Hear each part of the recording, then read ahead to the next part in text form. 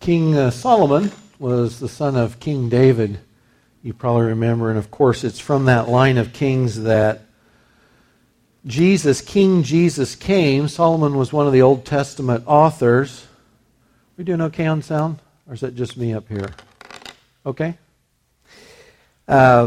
Jesus came from. Solomon, of course, the author of some of the books in the Old Testament. One of his sayings out of Ecclesiastes that I use semi-regularly is from chapter 7, verse 8, when he said, "The end of a matter is better than its beginning." The end of a thing is better than the beginning of a thing. I think of that every time I come to the end of a series, and that's the case this morning. We're going to talk about the end of a thing in a couple different ways this morning. One is this series, The Son of Man, Jesus in the Gospel of Luke, and keying in on that phrase and that theme, the Son of Man. It's where we've been. I've been mostly since October 26th of last year. And we started, we saw verses 1 through 5 in chapter 1. Luke gave an introduction and talked about the way he'd investigated and that we had a reliable account in Luke's Gospel. And we talked about the fact that when Jesus used the term Son of Man, it was theologically laden. That if you were a Jew in his day, hearing him use that phrase, that would mean something to you. It was a claim by Jesus. He's the one that Daniel 7:13 referred to, who would receive and then reign over an eternal kingdom. So, the Son of Man. Then we worked through, going up to the Christmas season, we looked at the Annunciation and the birth accounts of John the Baptist and then Jesus. And then when we looked at the use of the term Son of Man specifically a couple weeks ago, wasn't it interesting that almost half of the 25 occurrences in Luke's Gospel that say Son of Man, they had to do with his betrayal or his rejection. So that's where we've been since October 26th. So we're ending a matter this morning, ending this short 8-week series on Jesus in Luke's Gospel through that lens of the phrase, the Son of Man. The second way we're ending a matter this morning, too, just has to do with the topic that the Son of Man refers to today. It's kind of a summing up. It's the end of a matter, if you will. The second topic in Luke's Gospel to which Son of Man is used most frequently has to do with the second coming. And the second coming is this conclusion, not of all of God's works on the earth, but it's this very key and important conclusion to rebellion on the earth and to God keeping His promises and answering the prayers of the saints for millennia that His kingdom would come, His will would be done here on earth as it is in heaven, and also going to all those prophetic themes and texts in the Old Testament and the New when God had said that Christ would come, He would put down rebellion, and He would institute a millennial kingdom, a 1,000-year reign on earth, heaven's reign literally on earth. So that's the end of a matter. We'll see, we'll qualify this towards the end of our time this morning.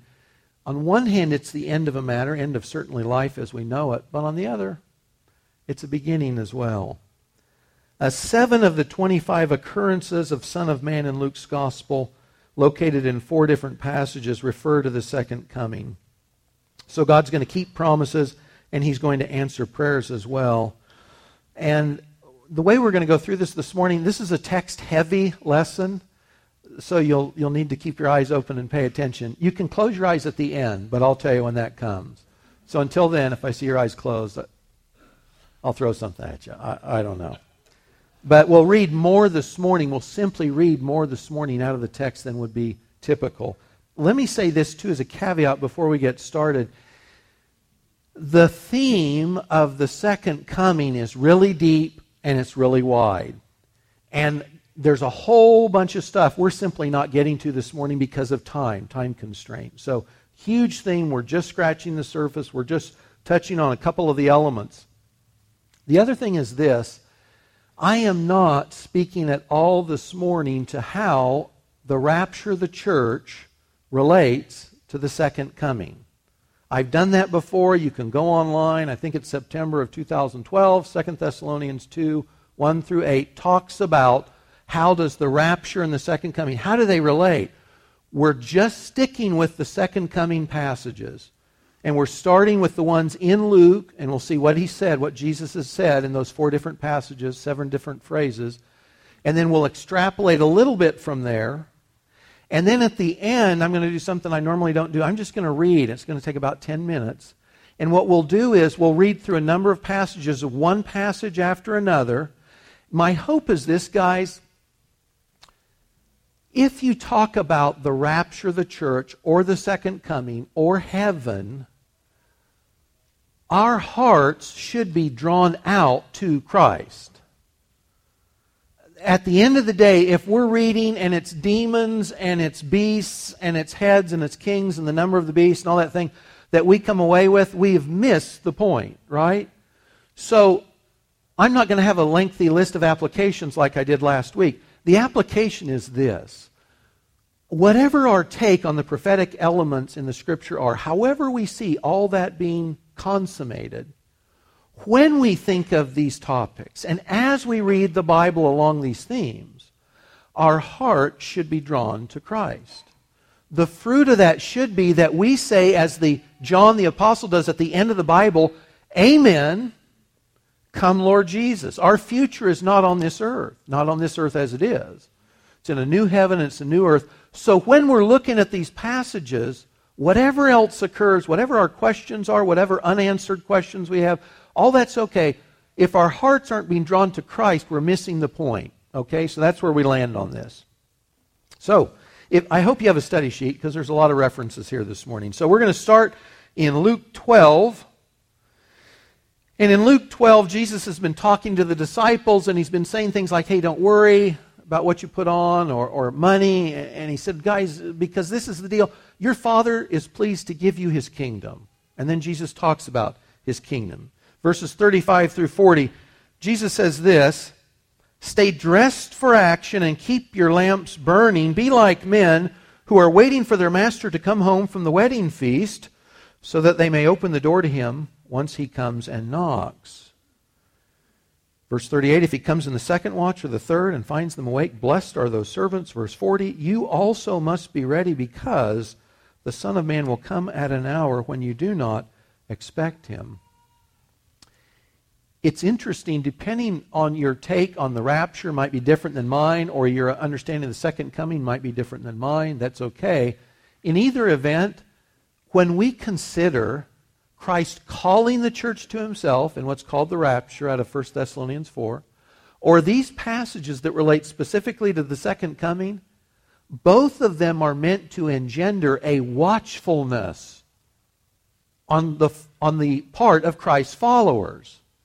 So here Jesus says, related to the second coming, Jesus' followers are supposed to have a watchfulness, an alertness, waiting for his return. And his analogy, back in the day when there were slaves and servants in a way we don't have today, but the master of the house has left, he's gone to a wedding feast. And it's going to run late into the night. So they don't know when he's going to come back. The door or the gate to his home will be locked, and so they've got to let him in. And he doesn't mean to be kept out in the street outside his home waiting while he knocks. They're supposed to be ready. So Jesus' point is here, you don't know when I'm returning. And even though the prophetic scriptures, especially in the Gospels, talk about events and the scenes that will precede the second coming, at the end of the day, no one, Jesus says, will know the day or the hour. So he says, related to my return to the earth, you should be like the servant. You don't know when I'm coming. You want to be ready. That's the appropriate thing. And so you stay spiritually awake and alert. It's a call to be expectant, aware, and alert. The next instance is in Luke 17. And the Pharisees had asked Jesus in this text, they said, hey, when's the kingdom come and what does that look like? And to their question, Jesus gives two responses. The first he gives to them is this: the kingdom of heaven is not coming with signs to be observed. In fact, the kingdom of heaven is among you. Now, I understand him to be saying this: I'm the king and I'm here. The kingdom is here because I'm here. The kingdom is in your midst. The kingdom is among you now because the king is present. which they rejected. They didn't see it. They didn't recognize him as king, so they didn't see the kingdom. But then separately he talks to his disciples, and he gives a different response to them. Chapter 17, starting at verse 22. The days are coming when you will desire to see one of the days of the Son of Man, and you will not see it. And they will say to you, look there, or look here. Don't go out or follow them. For as the lightning flashes and lights up the sky from one side to the other, so will the Son of Man be in his day. He goes on to say, before that occurs, I'm going to suffer and be rejected. And then he begins to describe what the days will be like before that lightning flash of his second coming. And he said it'll be like in Noah's day. And it will be like in Lot's day. And it's interesting that when he uses this as the comparison, when we think of Noah, we think of the flood. Or if you think of Genesis 6, the text there says these were incredibly violent, murderous days before the flood. Or if we think of Sodom, we think of sexual immorality. But Jesus picks these two times and places, and he says it'll be like those times and places. But then he says it's because they were buying and selling. They were marrying and they were giving in marriage. In other words, they were just going about life as if God did not exist.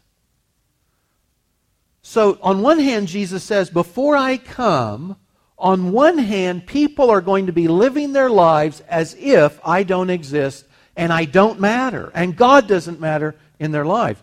But on the other, right, he's picked the flood and fire from heaven as the examples associated with his return, so that not only on one hand will be people living in ignorance of God, willfully ignoring him, but on the other, when he comes, it's trouble. It's too late. When the floodwaters start, your opportunity to get in the flood, into the ark, it's over.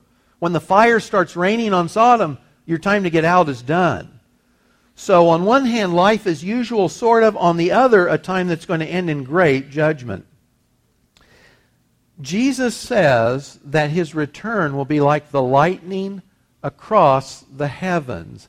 And this is tied to a warning. He said, my followers will be in a state where they're longing to see me. They've got this great desire to see me face to face, for my presence to be with them on the earth. Because of that desire, they are going to have a temptation to fall for false Christs and false claims. And so Jesus here is saying, I'm making this easy. When I return, it's like a lightning bolt flashing, crashing across the skies. He's essentially saying this: if there's any question that I've returned, I haven't. If there's any doubt in your mind that the second coming has occurred, it hasn't. The second coming will be so obvious to all on the earth, there will be no question left. So essentially, Jesus says, if there's a question if I've returned, that's your answer. I haven't. It'll be clear, it will be painfully obvious to all. There will be no mistaking this. He also says, and we're going outside of Luke's gospel now, Matthew 24 is the first, but he also says, though, to his followers, you're going to want to see the day. It's going to lead you to be tempted to accept false Christ, so don't. You can't miss my return. But he says others will. Others will be taken in. They'll be mistaken. Matthew 24, see that no one misleads you, Jesus' followers. For many will come in my name saying, I am the Christ, and will mislead many. Guys, no one in this room is too smart to be misled. We are not too smart to be misled. That won't be their problem either. He says to them, don't you be misled, others will be misled. 2 Thessalonians 2, verses 3 through 10, and 2 Thessalonians chapters 1 and 2 are heavy. They're pregnant with the prophetic scriptures. It's a text most Christians don't tie to the second coming, but chapters 1 and 2 are filled with both the second coming and what days are like preceding the second coming. So to that, Paul writes this, related to the day of the Lord and the second coming. He says, the man of lawlessness is revealed. Now, we would call this guy elsewhere the Antichrist or the beast in Revelation 13. The man of lawlessness is revealed. He's the son of destruction. He opposes and exalts himself against every so-called God or object of worship, so that he takes his seat in the temple of God, proclaiming himself to be God. The coming of the lawless one is by the activity of Satan with all power and false signs and wonders, and with all wicked deception for those who are perishing because they refuse to love the truth and so be saved. See, Paul says here at the end, before the second coming, the world is going to accept not only plural false Christ, they are going to accept singularly the person here called the man of lawlessness or the man of sin. Again, we'll see this in Revelation 13 in just a second. But the days preceding the second coming are going to be filled at one level with what we would consider the miraculous, or at least the miraculous in appearance. If you remember in the Exodus account, when Moses goes to Pharaoh, he performs miracles before Pharaoh and his magicians. And initially, Pharaoh's magicians perform what appear to be miracles as well. In this day, when the man of lawlessness is embraced by the world, there will be, at least in appearance, great signs and wonders by which he convinces people he's the real deal. He's the world's Savior, and they will buy in. They will accept him as their Savior. Revelation 13, verses 3 through 6, speaking of this last world empire, it's called the beast, and then the man who's ultimately ruling that empire is also called a beast. One of its heads, one of the rulers of this last empire, seemed to have a mortal wound. This guy appears to die. But its mortal wound was healed, and the whole earth marveled as they followed the beast. Looked like he had a resurrection. By the way, you remember when you read through Revelation, or in the Scriptures generally, Satan, as clever as he has nothing original to give. So he's usually counterfeiting something, and he's counterfeiting what God does. So here is a person who appears to die and return from the dead, which is what Jesus did. This is a false Christ with false authenticating miracles. The whole earth marveled as they followed the beast. They worshipped the dragon. The dragon is Satan. For he had given his authority to the beast, and they worshipped the beast, saying, "Who is like the beast? Who can fight against it? Who can kill a guy who returns from the dead?" That's the thought. The world is going to accept this guy. If you've read C.S. Lewis's Chronicles of Narnia, how many in here have? Most? Okay, good. If you haven't, it's worth reading. They're a great series.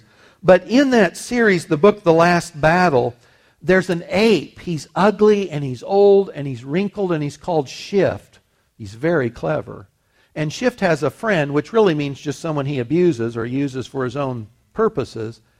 And Shift and Puzzle find a lion skin.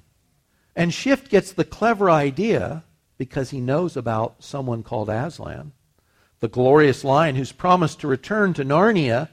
He puts this lion's skin on the donkey, and he says the donkey is Aslan. And he hides him in a hut, and Shift tells the Narnians that Aslan has returned. And he's right here in this hut.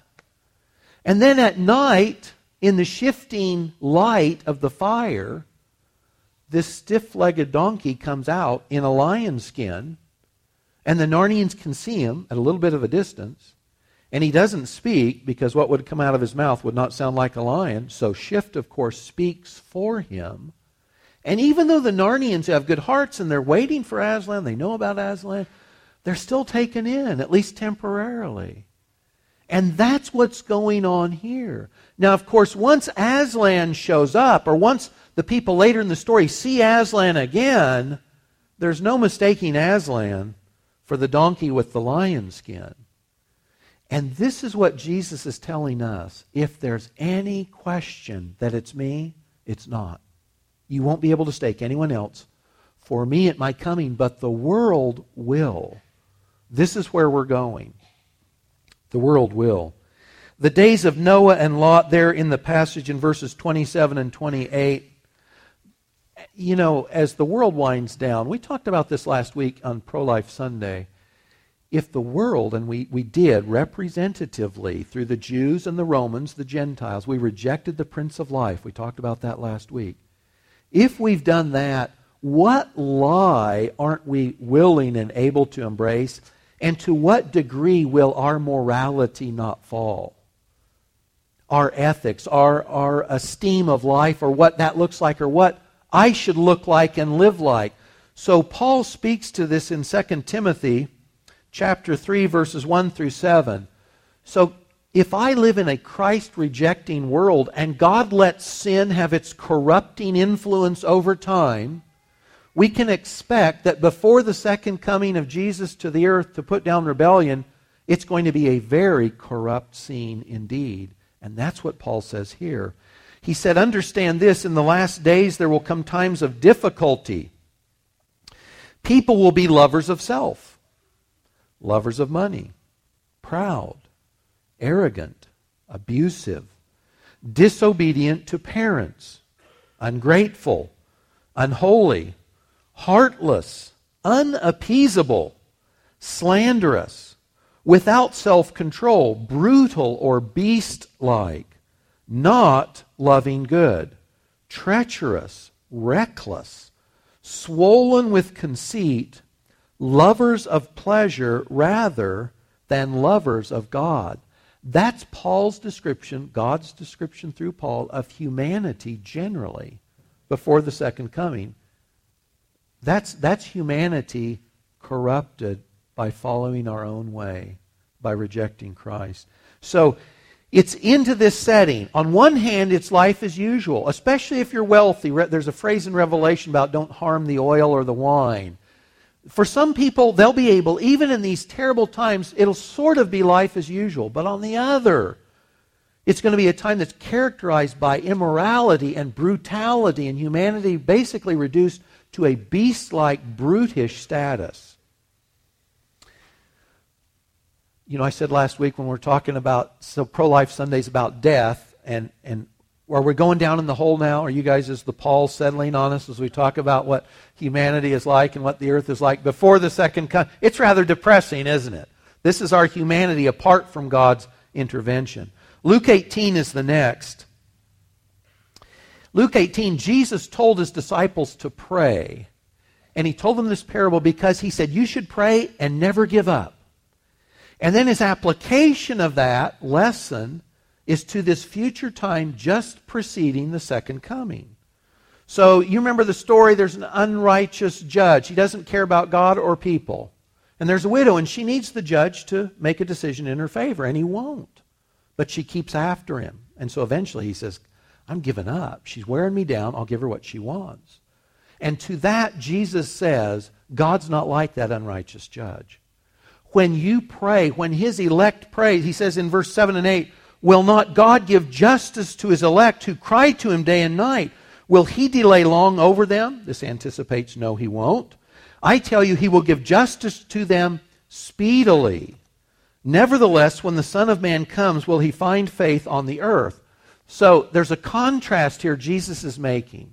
So before the second coming, he says, the elect are going to be praying for deliverance. Lord, we are suffering big time. Would you come and deliver us?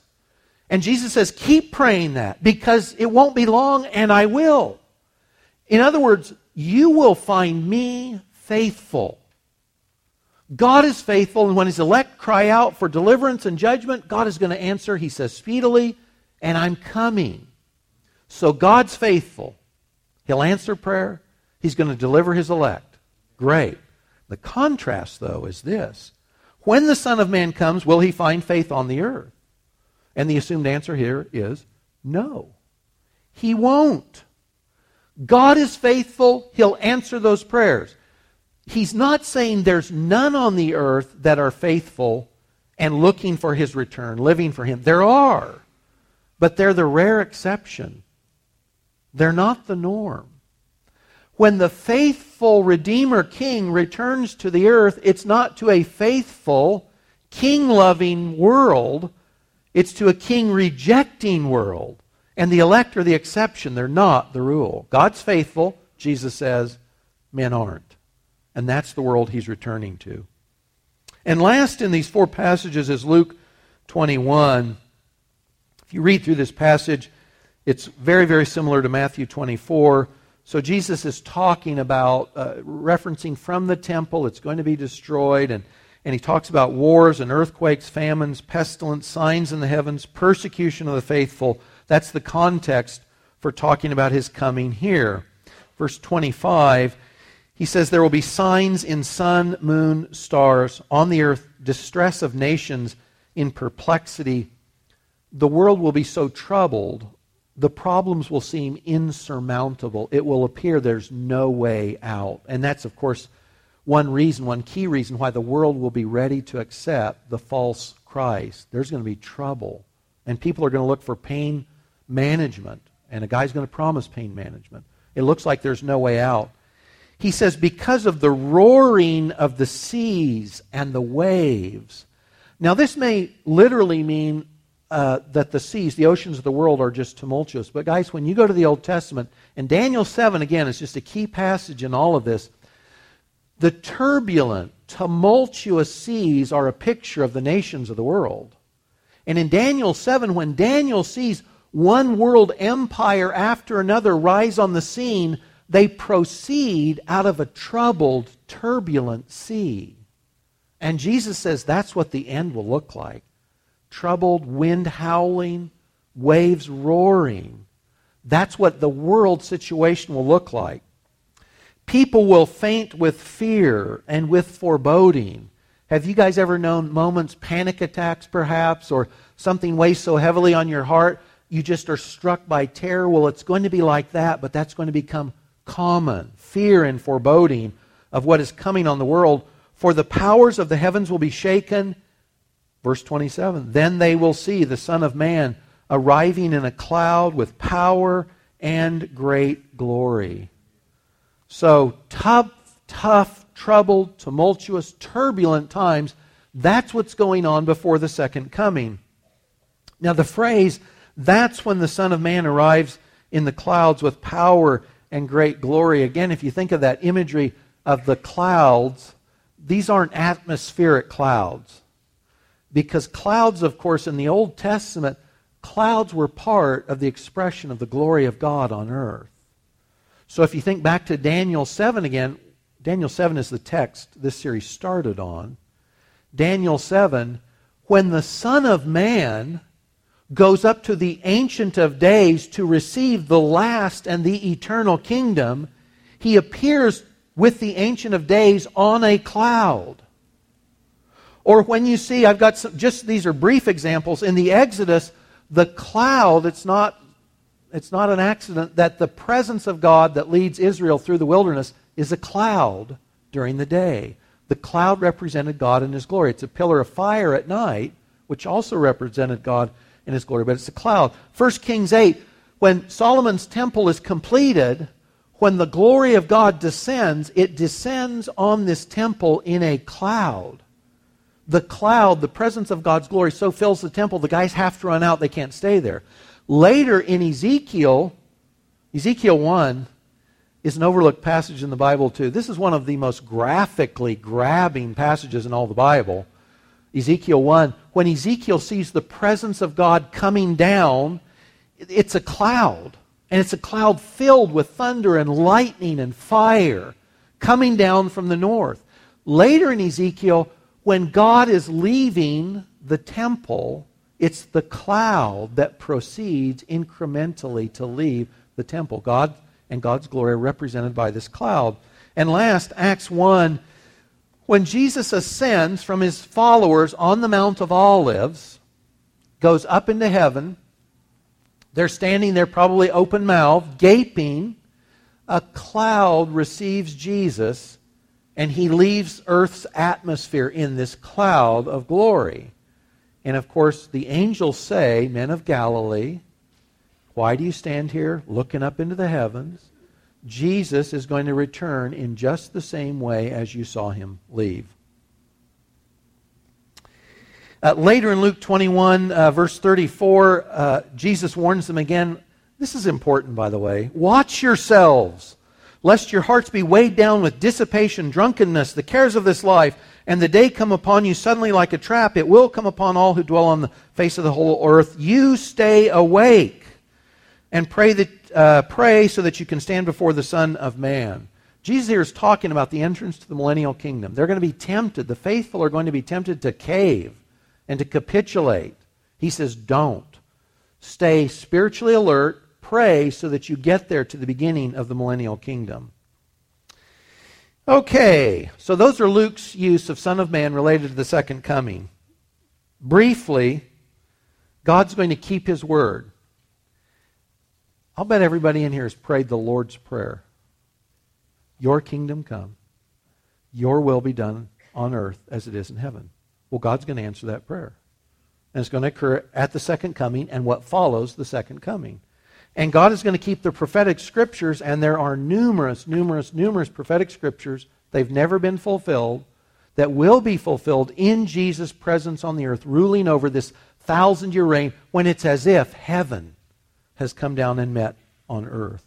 So, the second coming will institute God's kingdom on this earth. It will rule for 1,000 years before the end of all things in this first heaven and earth are over. Then there's a new heaven and there's a new earth, and that's a topic for another day.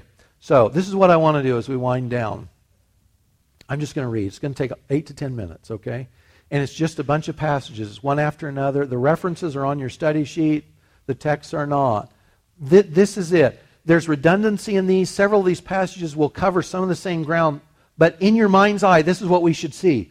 Jesus in heaven, given the kingdom, prepared to return, returns in glory to the earth, to the Mount of Olives, while Jerusalem's in trouble. The armies of the... Again, there's so much we're not covering today, right? But this gives some graphic interface for us. Comes down, puts down all evil, and then institutes his millennial kingdom, and then that kingdom is described by the last of the passages that we'll read, okay? So if you want to, you can close your eyes. This is when you can close your eyes. So if you ever want to do that while I'm teaching, this is the time to do it. But we want to see this in our mind's eyes. We want to have an expectation. God's wasted a lot of ink on the second coming if we don't read these passages, and if they don't move us to this sense of God's keeping His promises. He's faithful. I can count on Him. He said these things are going to happen. They're going to happen. And basically the end is Jesus wins and we're on His side. I hope you're on His side. If you've trusted Christ, you're on His side. If you haven't, this is a good day to repent and believe in Him. So, close your eyes or leave them open, but we'll ramble through here, starting with Daniel 7. I saw in the night visions, and behold, with the clouds of heaven there came one like a son of man. He came to the Ancient of Days and was presented before Him, and to Him was given dominion and glory and a kingdom, that all peoples, nations, and languages should serve Him. His dominion is an everlasting dominion which shall not pass away, His kingdom one that shall not be destroyed. Then I saw heaven opened, and behold, a white horse. The one sitting on it is called Faithful and True, and in righteousness He judges and makes war. His eyes are like a flame of fire, and on His head are many diadems. He has a name written that no one knows but Himself.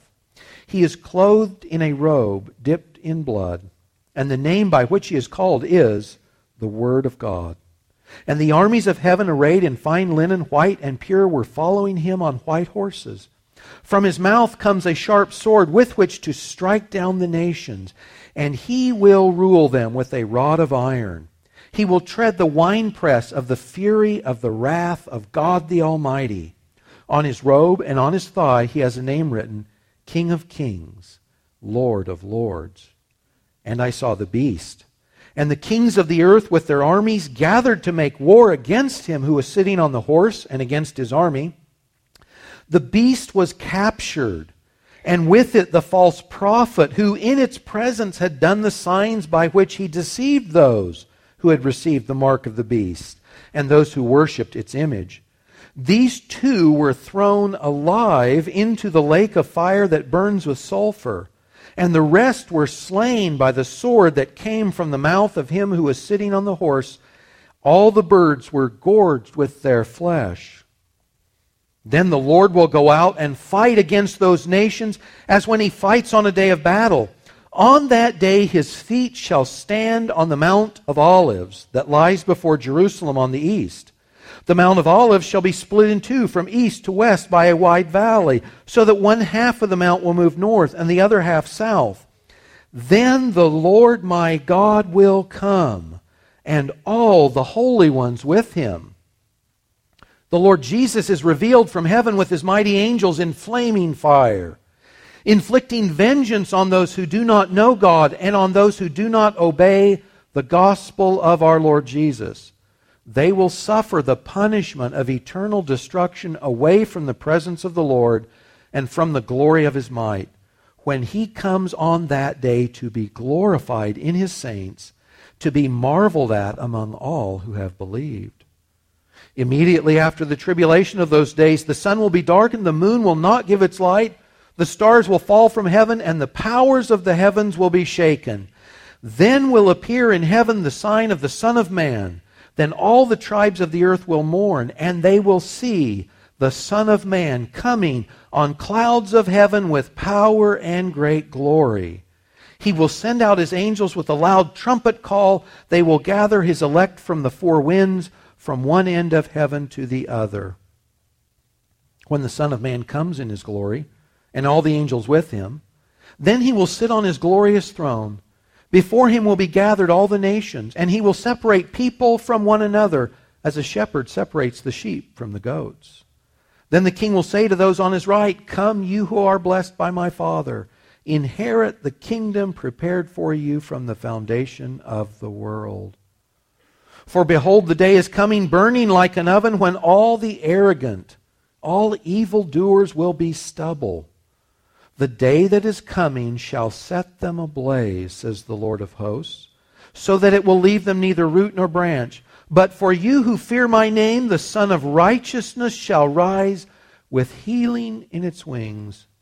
You shall go out leaping like calves from the stall. You shall tread down the wicked, for they will be ashes under the soles of your feet on the day when I act, says the Lord of hosts. Then on this mountain the Lord of hosts will make for all peoples a feast of rich food, a feast of well-aged wine, of rich food full of marrow, of aged wine well refined. He will swallow up on this mountain the covering that is cast over all peoples, the veil that is spread over all nations. He will swallow up death forever. And the Lord God will wipe away tears from all faces, and the reproach of his people he will take away from all the earth, for the Lord has spoken. It will be said on that day, Behold, this is our God. We have waited for him that he might save us. This is the Lord. We have waited for him. Let us be glad and rejoice in his salvation. On that day, living waters shall flow out from Jerusalem, half of them to the eastern sea, half of them to the western sea. It shall continue in summer as in winter. And the Lord will be king over all the earth. On that day, the Lord will be one, and his name one. The wolf shall dwell with the lamb. The leopard shall lie down with the young goat. The calf and the lion and the fattened calf together, and the little child shall lead them. The cow and the bear shall graze. Their young shall lie down together, and the lion shall eat straw like the ox. The nursing child shall play over the hole of the cobra, and the weaned child shall put his hand on the adder's den. They shall not hurt or destroy in all my holy mountain. For the earth shall be full of the knowledge of the Lord as the waters cover the sea. In that day the root of Jesse, who shall stand as a signal for the peoples, of him shall the nations inquire, and his resting place shall be glorious. No more shall there be in it an infant who lives but a few days, or an old man who does not fill out his days. For the young man shall die 100 years old, and the sinner 100 years old shall be accursed. They shall build houses and inhabit them. They shall plant vineyards and eat their fruit. They shall not build and another inhabit. They shall not plant and another eat. For like the days of a tree shall be the days of my people, and my chosen shall long enjoy the work of their hands. They shall not labor in vain, or bear children for calamity. They shall be the offspring of the blessed of the Lord, and their descendants with them. Before they call, I will answer. While they are yet speaking, I will hear. The wolf and the lamb shall graze together. The lion shall eat straw like the ox. The dust shall be the serpent's food. They shall not hurt or destroy in all my holy mountain, says the Lord. Behold, I am coming soon, bringing my recompense with me to repay everyone for what he has done. He who testifies to these things says, surely I am coming soon. Amen. Come, Lord Jesus. That's the future. Isn't that great? When we read these passages, our hearts are meant to be drawn to Christ. And guys, when we go away, the application is John the Apostle, come, Lord Jesus. Like the bridegroom, all she can think of is the groom. The wedding day's approaching. All I want to do is get married and start the honeymoon. And guys, this honeymoon goes on forever. It never ends. Jesus is going to return. He's going to put down all rebellion on this earth. He's going to set up His kingdom on the earth. Heaven in that day will reign over the earth. People will wear out the work of their hands. In that day, to die at 100 years, you'll be thought an infant, because people will live to the end of that age. And after that, a topic for another day, we'll see the new heaven and the new earth in which righteousness dwells. But this is our future. This is the promise we have from Jesus, our King and Savior. Father, we do want our hearts to be drawn out to You, and whether it's fears or anxieties, Lord, the things that we're confronted with today, Lord, we are so easily led astray. Our hearts so easily take on burdens You haven't established for us. Father, as we contemplate our future, as we contemplate the fulfillment of Your promises to Your Son and to His people, would You help us leave the things of earth behind? God, would You more fully transform us into Your image? And would You help us to live, Lord, each day and each moment as John the Apostle did, where we say, Lord, where our eyes are on that coming time, that reunion with You, and we say, Amen. Come, Lord Jesus.